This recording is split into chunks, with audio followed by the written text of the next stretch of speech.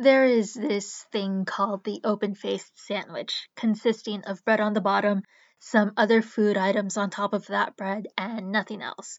There is no other bread topping the open-faced sandwich. Now, there is a long history of such things, and they were eaten well before the mid 1700s when we started to use the term sandwich. But these things are not sandwiches. John Montagu, the fourth Earl of Sandwich, ate beef between two slices of bread as a time-saving measure.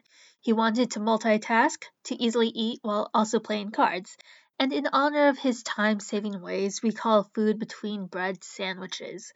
Open-faced sandwiches violate the spirit of John Montagu's sandwiches.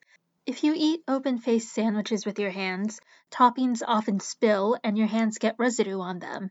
With dirty, greasy hands, you can't handle cards or do other tasks besides eating. If you want to keep your hands clean while eating an open-faced sandwich, you have to use cutlery, which again requires the use of both hands. Plus, the cutlery needs to be washed afterwards, taking up even more time. So yes, open-faced sandwiches can be delicious. In one Polish hotel, I had a fantastic open-faced breakfast sandwich of rye bread and cold-cut meats. I'm aware that France and the Nordic countries have particularly strong traditions with open-faced sandwiches as well, but sandwiches they are not. Find a new name.